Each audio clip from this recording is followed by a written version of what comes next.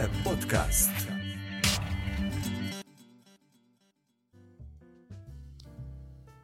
Добрый день, дорогие слушатели. Вы слушаете 50-й выпуск 8-го сезона подкаста RVPod. С вами, как всегда, я, его ведущий Алексей Васильев. И в этом выпуске я расскажу, что же нового и интересного произошло в мире Ruby и веба за прошлую неделю. Новостей на этот раз немного, потому что уже скоро новогодние праздники, у некоторых уже потихоньку отмечаются они, скоро здесь будут, но все равно я где-то потихоньку нашел хоть немножко новостей и расскажу, что же все-таки вот произошло до вот этих праздников. Первая новость — это то, что зарелизился Ruby 3.0.0 RC1, то есть это релиз-кандидат. Я не буду пересказывать, что же нового нас ждет в третьей версии. Я думаю, если вам интересно, послушайте хотя бы там предыдущий выпуск, там я уже это пересказывал. В основном, что хорошо, что возможно, если ничего не найдут, то есть какой-то особой проблемы, то этот RC-кандидат станет вот следующим релизом, который как раз должен произойти до Нового года.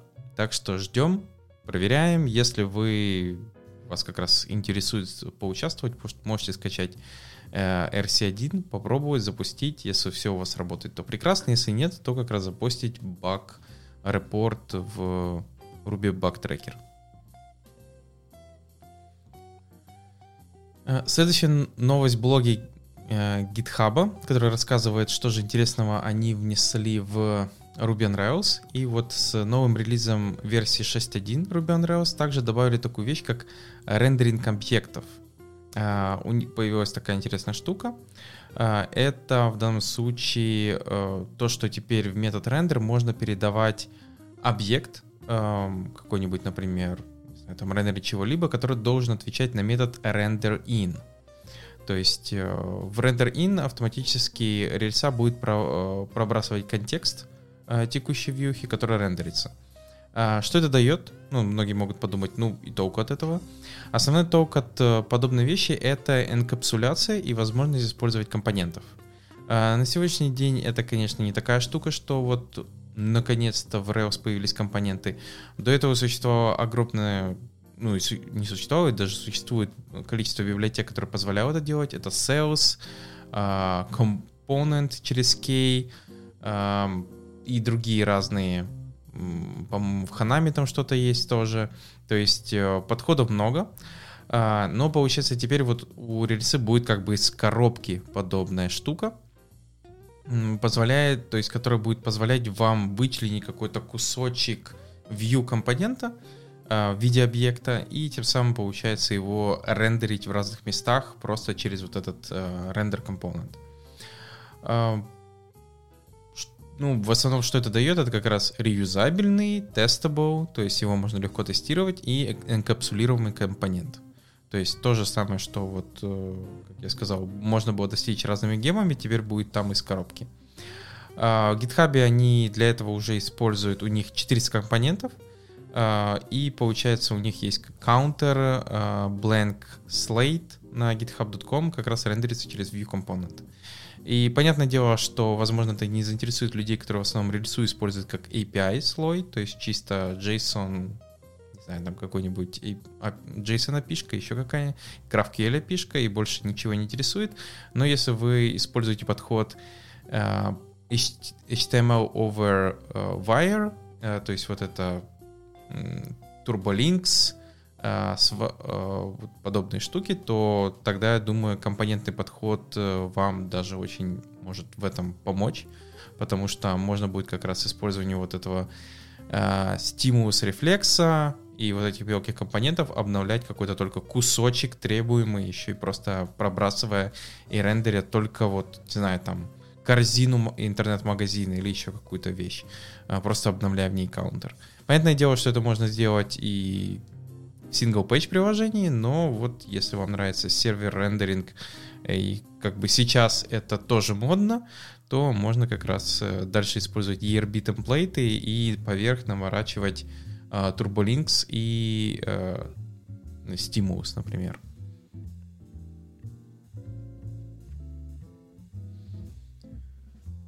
Далее я взял такие две интересные новости. Они, кстати, немножко не про Ruby, но Скажем так, я такой человек, который работает не только с Ruby, а работает также с другими языками, инфраструктурой, и решил почему бы не взять эти две новости, которые, конечно, к Ruby тоже имеют подход, но вообще это больше подходит для тех, кто занимается DevOps или хотя бы где-то там рядом, то есть немного подопсивает.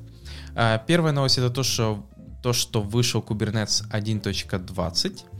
Основные изменения какие? Это, во-первых, то, что Kubernetes, получается, переходит на использование стандарта Container Runtime Interface, CRI.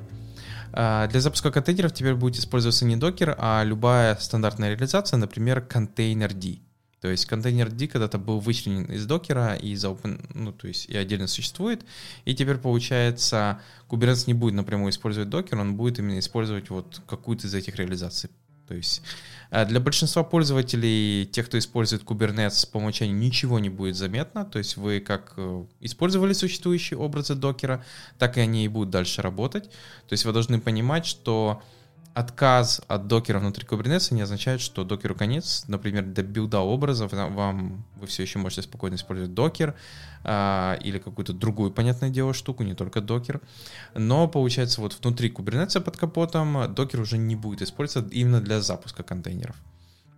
Проблемы могут возникнуть у тех, кто администрирует кластеры Kubernetes, потому что вам придется вот как раз с этим как-то жить и разбираться, как перейти вот именно на вот этот CRI, особенно учитывая, что если вам нужны какие-то, например, ограничения ресурсов, журналирование или взаимодействие с каким-нибудь графическим процессором или специальным оборудованием, которое вот в докере там где-то под капотом было, а тут вот уже будет отсутствовать.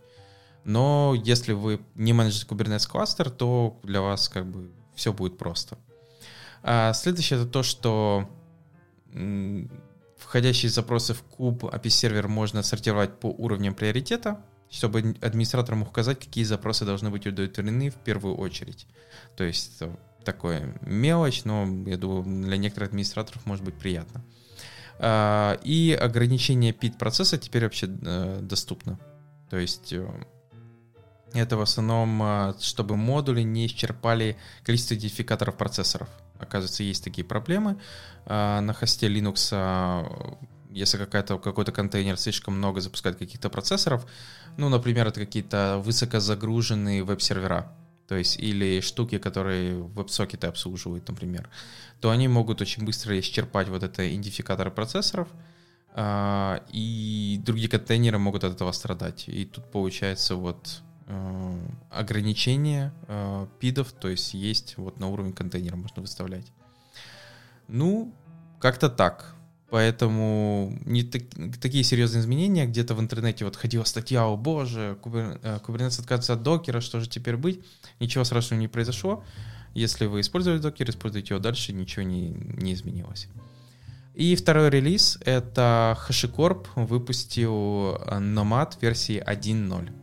То есть Nomad — это такой себе аналог Kubernetes, но более минималистичный. То есть если, например, его сравнивать, скажем так, я, опять же, не такой сильный специалист Kubernetes и Nomad, я их сбоку как-то вот использовал, пару раз запускал, сетапил, но я не держу production-ready кластера этих штук.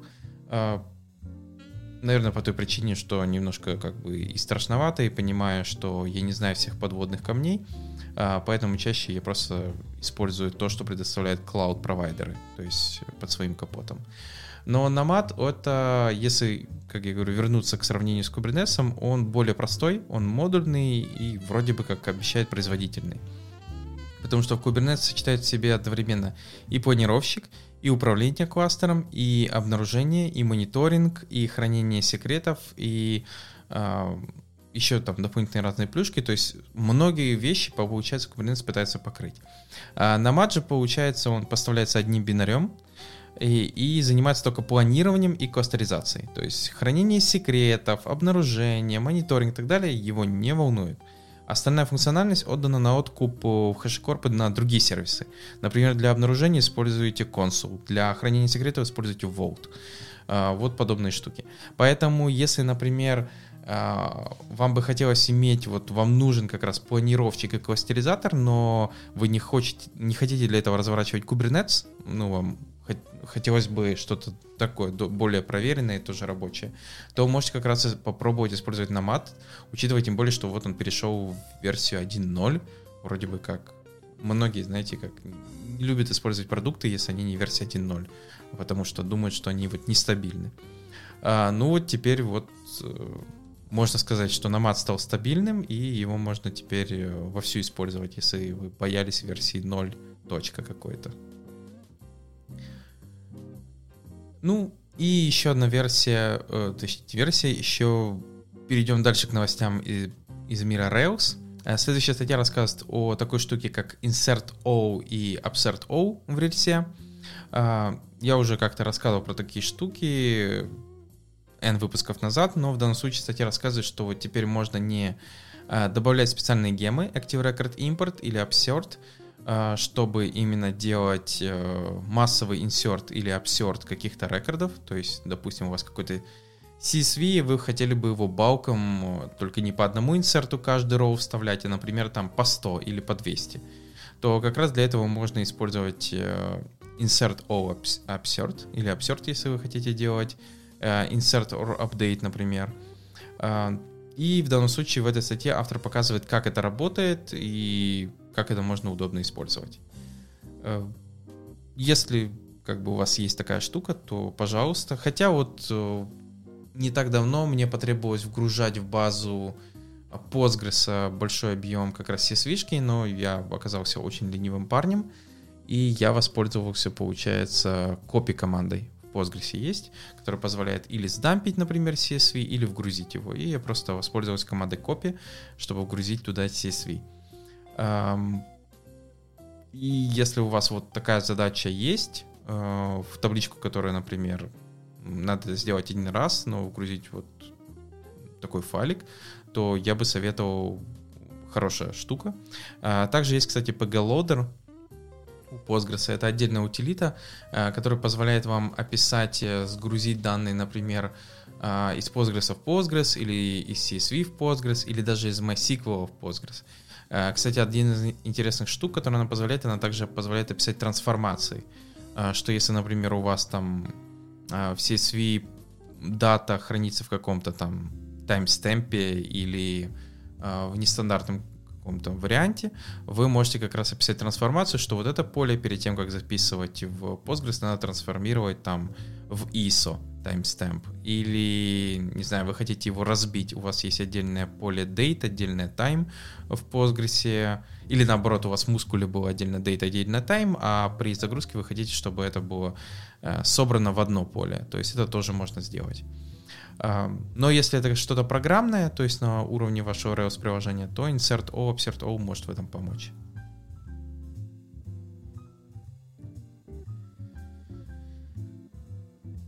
И напоследок набор видео с RubyConf 2020, то есть это такой Remote Conf. К сожалению, я не посмотрел почти ни одного видео, кроме вступления, но надеюсь, найдется время, я посмотрю. Тут есть разные доклады, например, рассказывается, как GitHub переехал на Ruby.2.7, также рассказывается, как там есть секция вопросов к Матсу, есть также определенные кейноуты, например, Коичи Сасада рассказывает про ракторы, также получается, как скейлился Match 2.0, это, я так понял, Ruby on Rails. Тайпинг рассказывает также про Ruby Typing 3, то есть, которая будет в третьей версии Ruby. Также как трекался COVID с помощью Ruby и другие доклады. Поэтому, если вам интересно, то смотрите, вот как раз вам к Новому году есть какой-то набор видео по Ruby.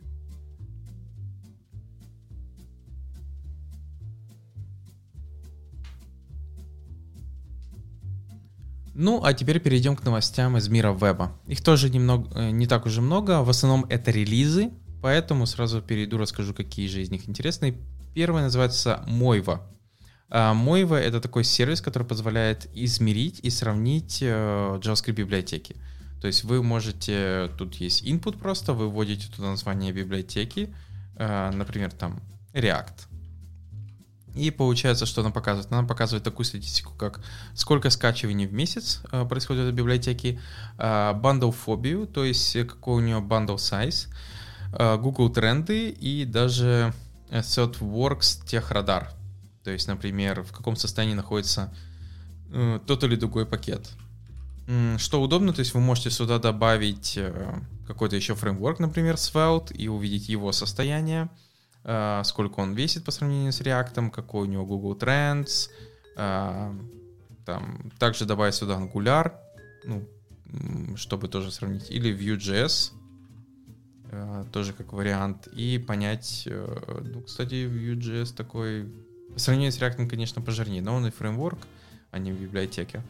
И по трендам, конечно, тоже пока, Svelte вообще там где-то внизу, то Vue.js пока что тоже пониже, чем React. Но при этом хочу заметить, что ThoughtWorks техрадар, у них adoption как у React, так и у Vue.js. То есть у обоих adoption. Вот. Поэтому, если вас интересует сравнить каких-то два JavaScript фреймворка, возможно, библиотеки, и понять, как они выглядят по сравнению друг с другом, то есть именно по поиску, по размеру, по загрузкам, по GitHub статистике, то вот можно как раз глянуть эту информацию у Moivy.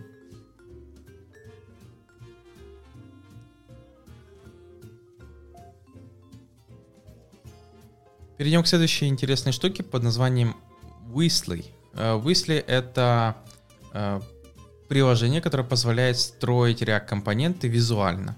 То есть такой себе накидыватель интерфейсов, то есть я бы назвал это такой подход, если кто-то представляет эдитор, в котором есть у вас готовые инпуты, кнопки, еще какие-то штуки, которые вы можете, понятное дело, тюнить, изменять размер, изменять позицию, еще что-то подобное, и на выходе получать реактовский компонент.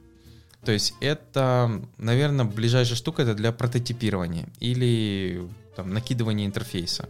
То есть когда вам надо просто что-то глянуть, как это может выглядеть, работать, но что самое интересное, на выходе получить именно React компонент, который потом можно где-то использовать дальше. Скажем так, есть в этом смысл использования подобной утилиты, хотя я все-таки прототипирование привык делать в виде стандартных набросков, а потом уже переходить к дизайну и к React или к какому-то другому компонент-системе, но уже, получается, прототипы, они в основном часто набросаны именно там с минимальным перещелкиванием интерфейса.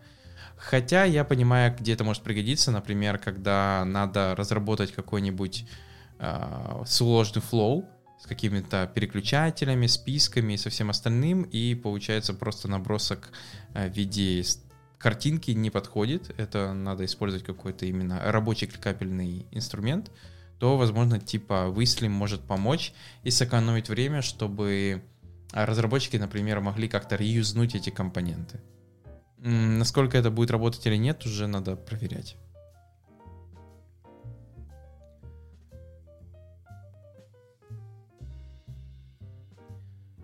Перейдем к следующей библиотеке. В данном случае название у нее OwnCast. Это даже не библиотека, я бы назвал это такая мини-платформа, которая вам позволяет создать лив-стриминг видео. Там внутри есть стриминг видео и чат из коробки. То есть вот такая интересная штука. Написана она полностью из двух вещей, точнее, там несколько компонентов. Один написан на Go, другой на JavaScript. Я не сомневался. И получается, вы можете у себя ее просто развернуть. Вам потребуется FMPEG, который будет как раз вот это видео заниматься стримингом, конвертацией. Докер, куда же без него. Если вы Я думаю, с докером все справятся. То есть докер лучше поставить. И также тут рассказывается, как его дополнительно можно конфигурить. То есть как настраивать, например, качество стрима, как это все может работать, как можно кастомизировать social media на странице, как, например, там добавить кнопки на свой GitHub, на свой Instagram, как там можно чатиться, есть поддержка, то есть какой бродкастинг софтвер для этого использовать. Ну, понятное дело, OBS, я думаю, все его прекрасно знают. Есть, кстати, еще OBS от Streamlabs, вот. И также рассказывается, как можно использовать с S3, то есть, например, сгружать ваши видео и сохранять на AWS S3 или Backblaze B2. Кстати, Backblaze B2 будет дешевле, если что. Ну, если вы уже пошли именно в создание своего own-каста, то можно как раз гружать Backblaze, оно будет дешевле. На этом все. Я вот как раз сижу, посматриваю на эту штуку, но я думаю, если вы начинающий стример, то можно начать с готовых платформ, то есть взять тот же YouTube или Discord и как бы начать оттуда. Потому что, я думаю, такие штуки нужны, я там не знаю, например, если вы какой-то стример, который не доверяет, не знаю, там, корпорациям, или вы привыкли, что у вас все должно быть контролироваться вами, что вы не должны прогибаться под платформу, под ее правила, то, возможно, это тоже подойдет для вас. Но если вы просто начинающий, и вы бы хотели просто начать стримить видео, то, я думаю, достаточно взять тот же YouTube. Ну, или Discord, как я сказал. Зависит от того, какая аудитория, что вы собираетесь стримить. Тут уже решать вам. Но если, как я сказал, вы любите, чтобы все было свое, и этим всем управлять, и, возможно, вам надо это потом расширять, то можно посмотреть именно на OwnCast.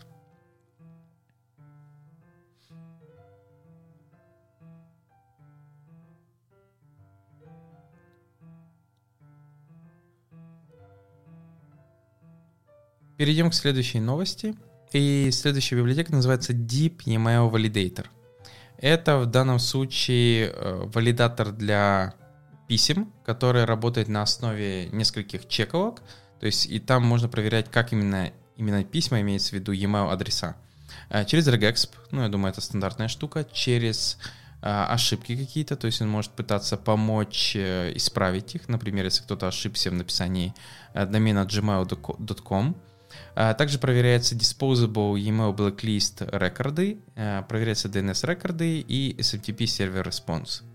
То есть это такая себе штука, чтобы проверить вот эти разные вещи. Очень похоже на TrueMail, которая также написана на Ruby, а это написано на TypeScript. Многие могут спросить, зачем так сложно, то есть не проще ли просто проверить на regexp. Это подходит, но иногда есть системы, где надо проверить, вот у вас есть какой-то список рассылки, непонятно, откуда вы его взяли, может быть, купили, но вам надо проверить, сколько там живых e-mail'ов, то есть рабочих. И это можно сделать как бы желательно без посылки реальных писем, чтобы получилось, потому что если вы в какой-нибудь mail-провайдер вгружаете такой e-mail, купленный где-нибудь на не сильно проверенных источниках, и в нем, например, там какой-то процент мертвых записей, то, например, та же email-система просто поймет, что вы этот список где-то купили и может вас заблокировать.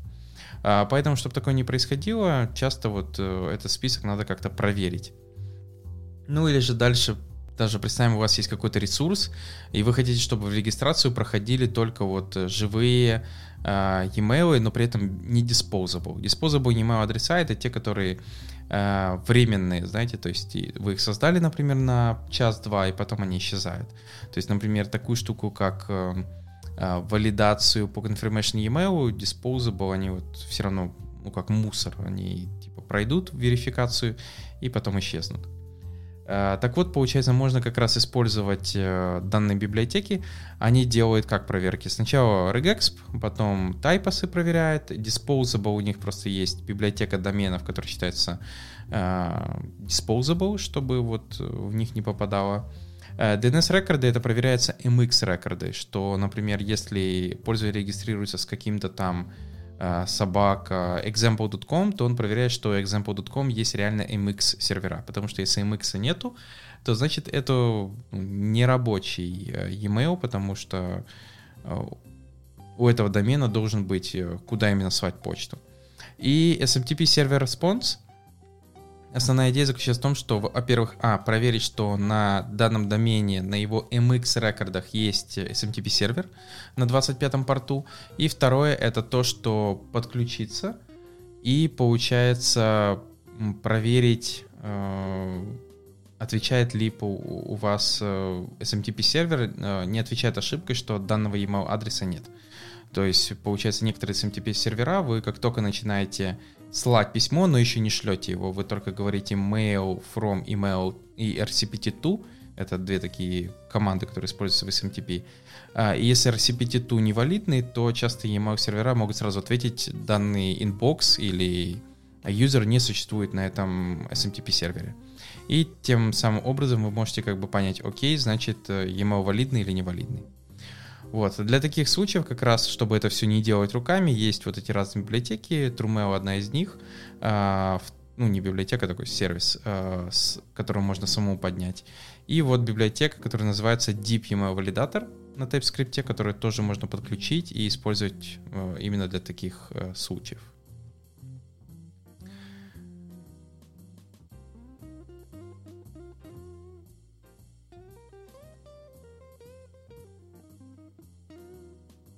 Ну и напоследок, я думаю, это больше так фановая штука.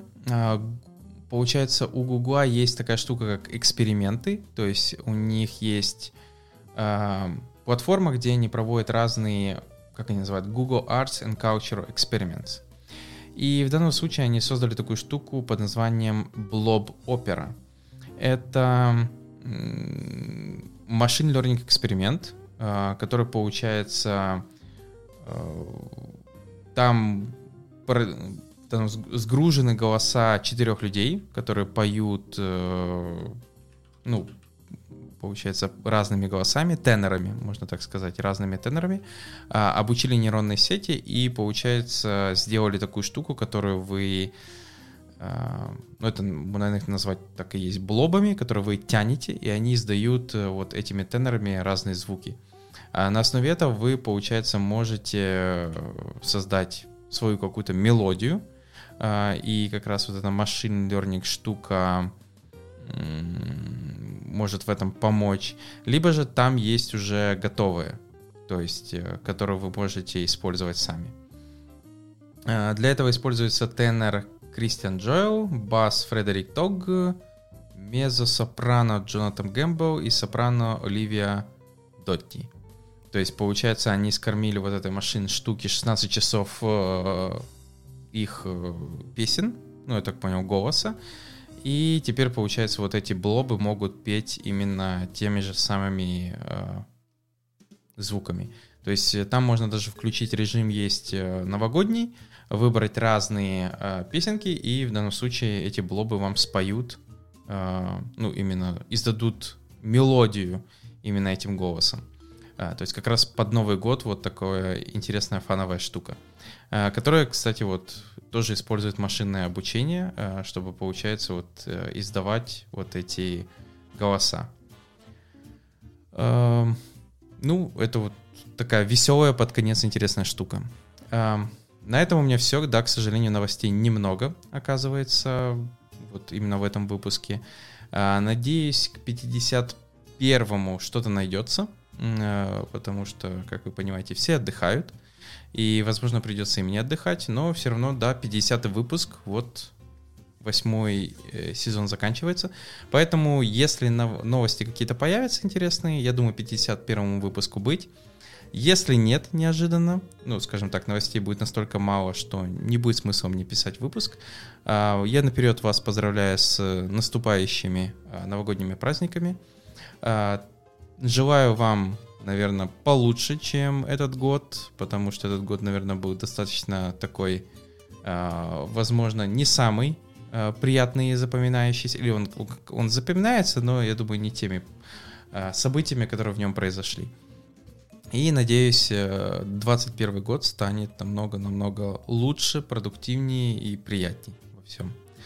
Благодарю, что слушаете дальше этот подкаст. Подписывайтесь, пишите комментарии. И уже услышимся или в 51-м выпуске, или уже в следующем 21 году.